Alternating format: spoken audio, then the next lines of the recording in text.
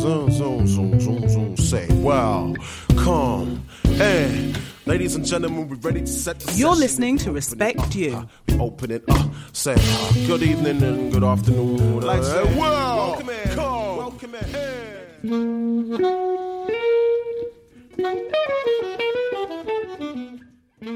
In 2021, we invited UK creatives, journalists and heritage organisations to nominate an individual who's had a big impact on their creative journeys for inclusion in the Museum of Colour, a digital museum celebrating 250 years of creative achievement by people of colour.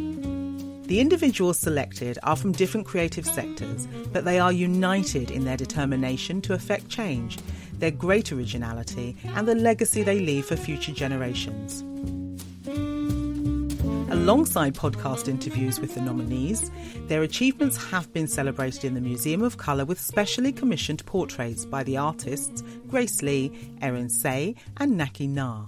But in this episode, we look back at some of the truly special interviews we recorded this year for the Respect You podcast and share some unheard clips that I am sure will pique your interest. Our first clip is from Lucy Sheen.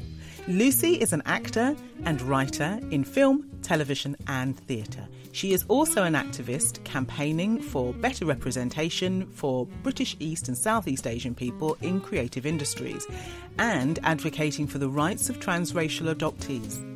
I just want to ask you something specific because you talked about your activism at the beginning in terms of how you described yourself. And I know that you've spoken out about stereotypes and lack of representation. Have you ever feared that speaking out about those things was going to affect your career? And if we encourage others to do that, do you feel that people need to, because the more voices the better, or you're happy to be a lone voice? Can you just tell me a little bit about that?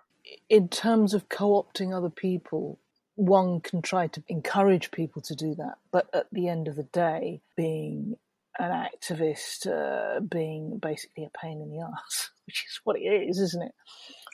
And speaking out is only something that you can make a decision to do personally. And I totally understand, particularly if you are young and just starting out, the fear that you will be blacklisted, which is a very real fear, irrespective of what your heritage is or what the colour of your skin is. That's a very real thing, even nowadays. I mean, I think the difficulty now, particularly with creatives of heritage, of different ethnic backgrounds, is that plays into the long time sort of structural and institutional racism, prejudice, stereotypical tropes, all of that kind of, let's be generous, lazy shorthand way of trying to encapsulate and commodify in a way an entire race or group of people. And I think we're just beginning to, in a general sense, wake up from that. Do you think that is due to an evolution of understanding, or do you think that is particularly market driven? I don't know the answer, but I'm just wondering what you think, because belonging to a diaspora means that there is a big old market beyond Europe. It's an interesting question. Until I read the article recently that Marcus Ryder wrote about why do we equate diversity with financial success. And I'd always thought, oh, this is great, this is an argument that one can use, so if you have greater diversity and inclusion, then you put bums on seats, you increase your profits. And having read what he had to write about this, I thought, actually, that's such an easy out for people not to have to actually really take on board the significance and the importance of inclusion, of acceptance, of reversing the erasure and the appropriation of other British cultures. And I think it's the equivalent of the tick box for the form when you're looking for funding. Are you black? Are you lesbian? Tick those boxes and you might stand a greater chance of actually getting some of the funding, because that's what we have to do. And it doesn't address the lack of understanding or the lack of willingness to actually, in this day and age that we are in, with the gift of hindsight, with the gift of knowledge, with the gift of understanding that we now have. It's just another way of ticking a box. And it doesn't actually affect substantive, structural or institutional change, because the people at the top who make the decisions are still from, by and large, not always, a very privileged class of people. So we are still having to deal with being told who and what we can be, even in fictional terms. I mean, it is, thankfully, I think, in some areas starting to change, but there is the reverse of that because of, I think, Brexit and the way that the political climate has changed and was changing, and nobody basically paid much attention in the UK or across Europe, that a lot of the significant gains that have been hard fought for, particularly in my industry, for performers of colour, are being eroded quite rapidly. You know, sort of people are having to push back very hard. And I think it's not rocket science. You need to fund people. You need to start hiring them. You need to start putting them into positions in front and behind camera that are significant. You need, in a risk-averse industry, I agree, to actually put your money where your mouth is. Now we have the brilliant Ranjit Sondhi. Ranjit is a tireless cultural leader and a passionate champion for the arts. His determined enthusiasm has taken him from a commune in Handsworth to the hallowed halls of some of the UK's most powerful institutions. At every stage of that journey, he has continued to fight for the economically and politically disenfranchised. In 1976, Ranjit founded the Asian Resource Centre in Birmingham to support the Asian community in the area with practical advice and support with legal and social issues. There are now Asian Resource Centres across the UK, but at that time, it was one of a kind. A question I want to ask you about now, because there are lots of centres that still exist. Do you think the needs have changed that much from when you set up your centre? I think there has been a shift. The mission of the centres that exist now is the same. When, for instance, they are fighting discrimination and prejudice, at another level, there are new issues that arise amongst younger people, and that is the question of identity and locating themselves in an increasingly complex, diverse environment. So, I mean, to begin with, of course, the Asian Resource Centre dealt with all the problems that were faced by migrant communities coming in to settle in the mother country, pulled in by the labour-hungry regions of the industrial hearts of Britain, like Birmingham, like Bradford, like Bristol and London. And of course, meeting with extreme discriminatory practices in housing, in education, in employment, in the neighbourhood, in the cultural sector, and so on. So in that sense, that problem is still existing. The new issues are now about locating oneself in an increasingly complex society.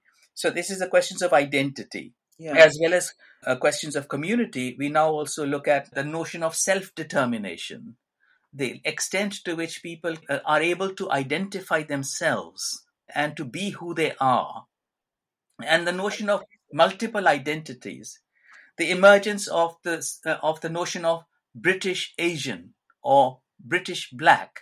These issues bring about a whole new ways of thinking as well, and there are problems that are associated with that. Classification, for instance, interethnic marriages. They are not problems in that sense, but they become problems in the eyes of a wider community. So yes, so now even the Asian Resource Centre in its later days was increasingly being challenged by young people, young Asians, about the relevance of the work that the Asian Resource Centre did, and it needed to shift with the times.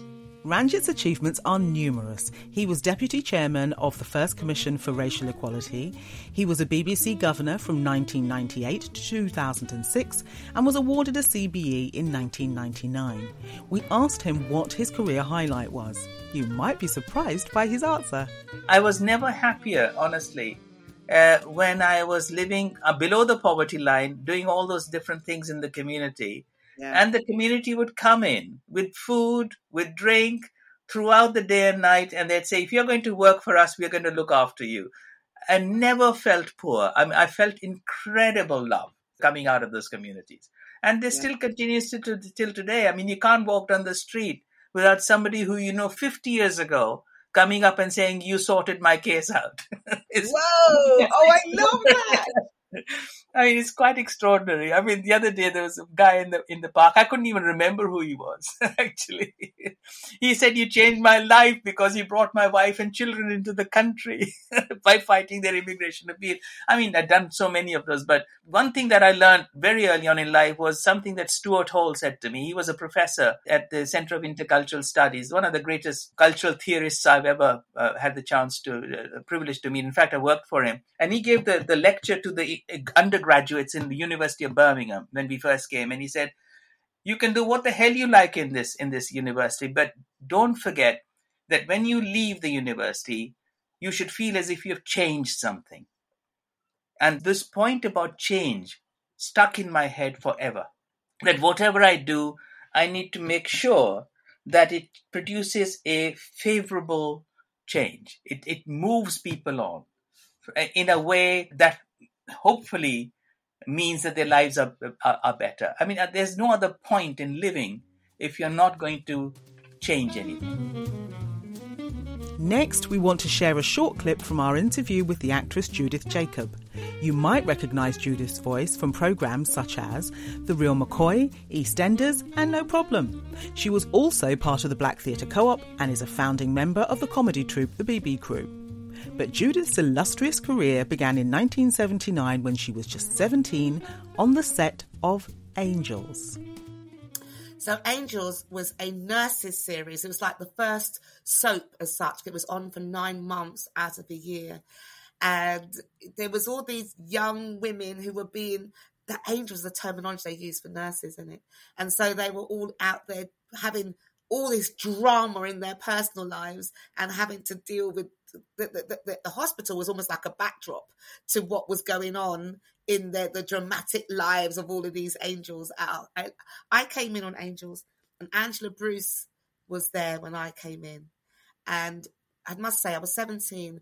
Angela Bruce, Joe Monroe, and Shelley King, who's now doing Coronation Street, actually, they took me under their wing and they just educated me. They told me, look, if you're not happy with the way something is filmed and they're happy, they will run with it. So quickly swear as soon as you can up so they can't edit it out so you can get it done again.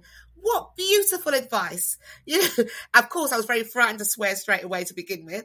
And then Angie would go, were you happy with that scene? No, well, why didn't you do what I told you? I went, okay, yes, I'll do the next one.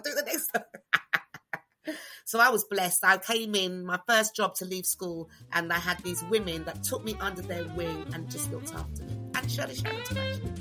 Many of the nominees interviewed for the Respect You series have had to balance their creative pursuits and careers with their activism. Stella Dadzie is a co-founder of the Organisation of Women of African and Asian Descent, which was a central plank of the UK civil rights movement. She has written many non-fiction books, but is currently working on her first novel. Here she is talking about the difficulties of making space for creativity. It's a long and painful process. I think that's the first thing to say. I see myself as a writer, but most of my, I've written about 25, 30 books through my lifetime. The two that we've talked about are the ones that are known, but if you're involved in education, you'll know of other work.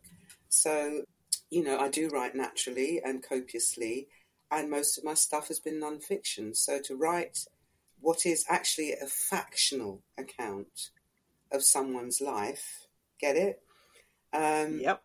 What I've had to do is imagine myself into her head and into her shoes, which I think is a different challenge. Now, part of my problem is the age-old problem that I think many black women face, which is that up until very recently, and still with very few exceptions, we don't often have the time or the luxury or the space to just say, leave me alone, I want to write. You know, we have children, we have careers, we have partners, we have community issues, all those things that get in the way. And I'm afraid because I've been an activist all my life, that was also one of the things that forced me to put it on hold. I was always looking for this magical few weeks when I'd be able to roll up my sleeves, forget everybody else existed, live on cheese and apple and, you know, things I didn't have to cook, and just get on with my writing. And when I did that, great. But then I'd have to switch to something else. And by the time I came back to it, I sometimes found it quite difficult to pick up my voice. Not by way of an excuse. I think it's a process that many, many writers face. And we need to be upfront and say, you know, sometimes that beautiful prose you see doesn't just trip off the tongue. I'm sitting here smiling because I so relate to the story that you were, what you were talking about. You're an activist, and I decide, I want to build a museum. So, you know, these things, they pop up and they compel us to do them, and they are rewarding and interesting, but they're absorbing, and the writer has to take a back seat. But the idea of the apple, the writer, the artist, there's so many facets of my being that I'm only now, because I'm, you know, semi-retired, able to really confront and engage with. What's interesting to me as a writer is that, I don't know about you, whether you found this, but when I was writing, you know, the stuff that bubbles up from your subconscious is quite alarming at times, you know. So I find myself talking about hair. I find myself reliving experiences that I must have engaged with as a child, and some of which I remember. But that's also an interesting process as well, as is the process of developing characters, some of whom, I have to say, jumped off the page at me, ready, clothed, and, you know, with their own accent and their own voice and their own story. Now, the process of taking that person that you can envisage in your head and hear speaking to you and putting her down on paper, that is the challenge, isn't it? In a way that is acceptable and doesn't rely on too many adverbs and adjectives and is properly punctuated, all of that, you know. Now, I've done my creative writing courses. I probably should do a few more because they were so long ago that I'd probably, you know, would have to revisit a lot of it. But I think it enters you by osmosis, you know. And and that's part of the fun, isn't it? Yeah. I mean, the torture or the fun, however you see it.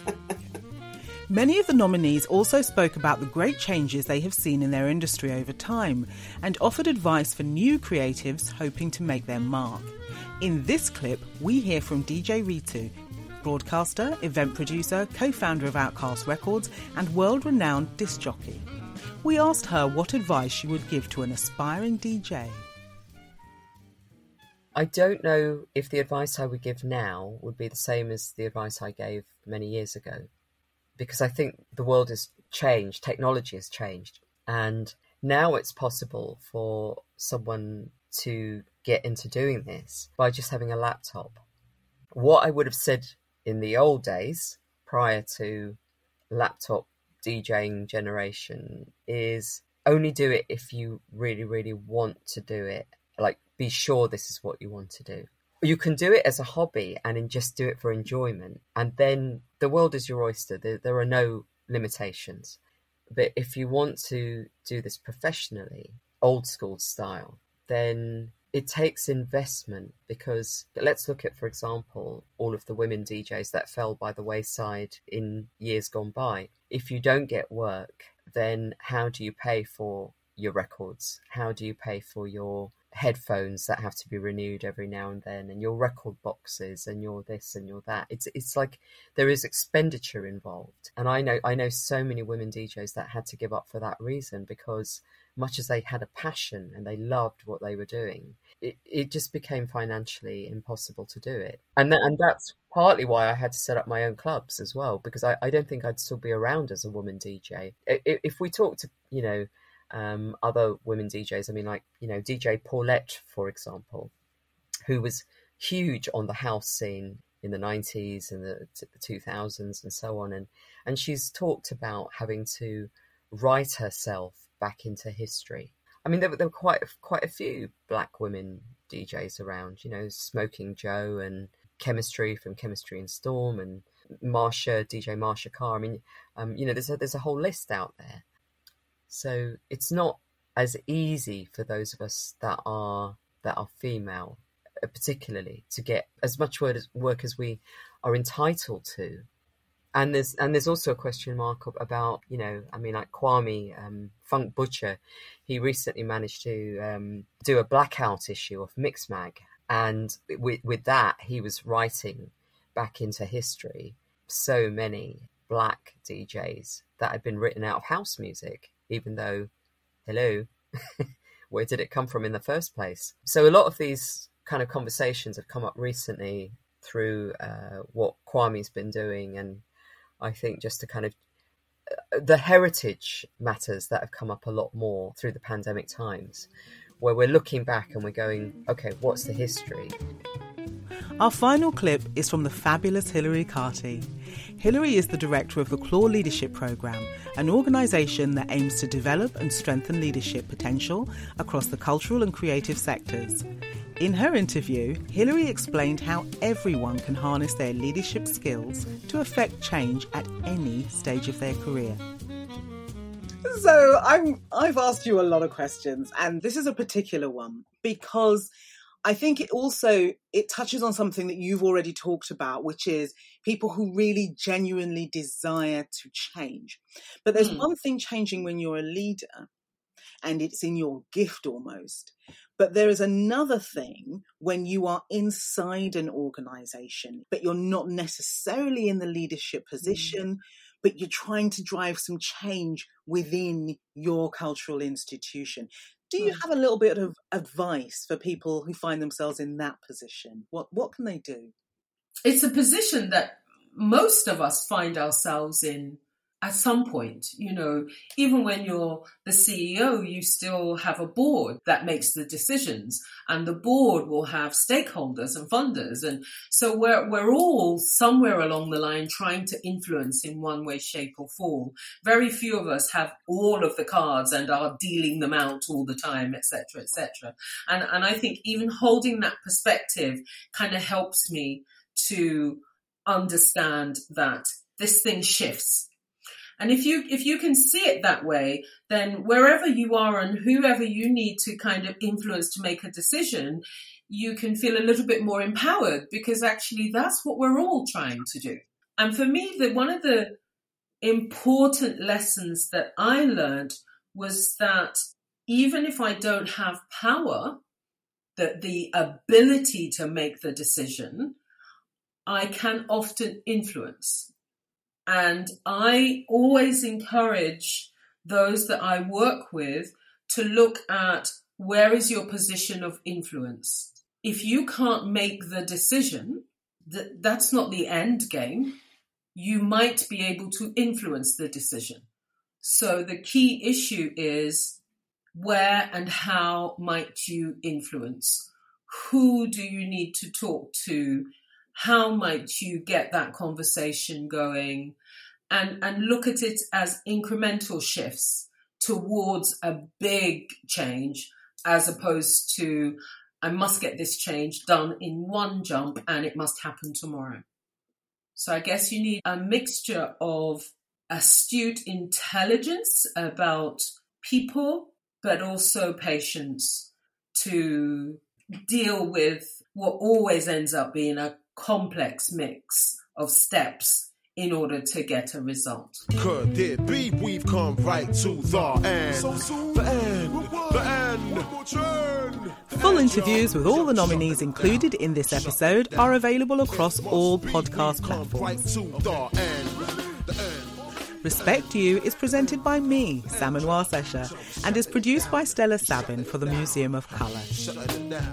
You can find out more at museumofcolour.org.uk. shutting it down. The music you have heard in this series is from Soweto Kinsh's prize-winning album, Conversations with the Unseen. Every level of weakness, harmonic or lyrically, shutting it down. We shutting it down.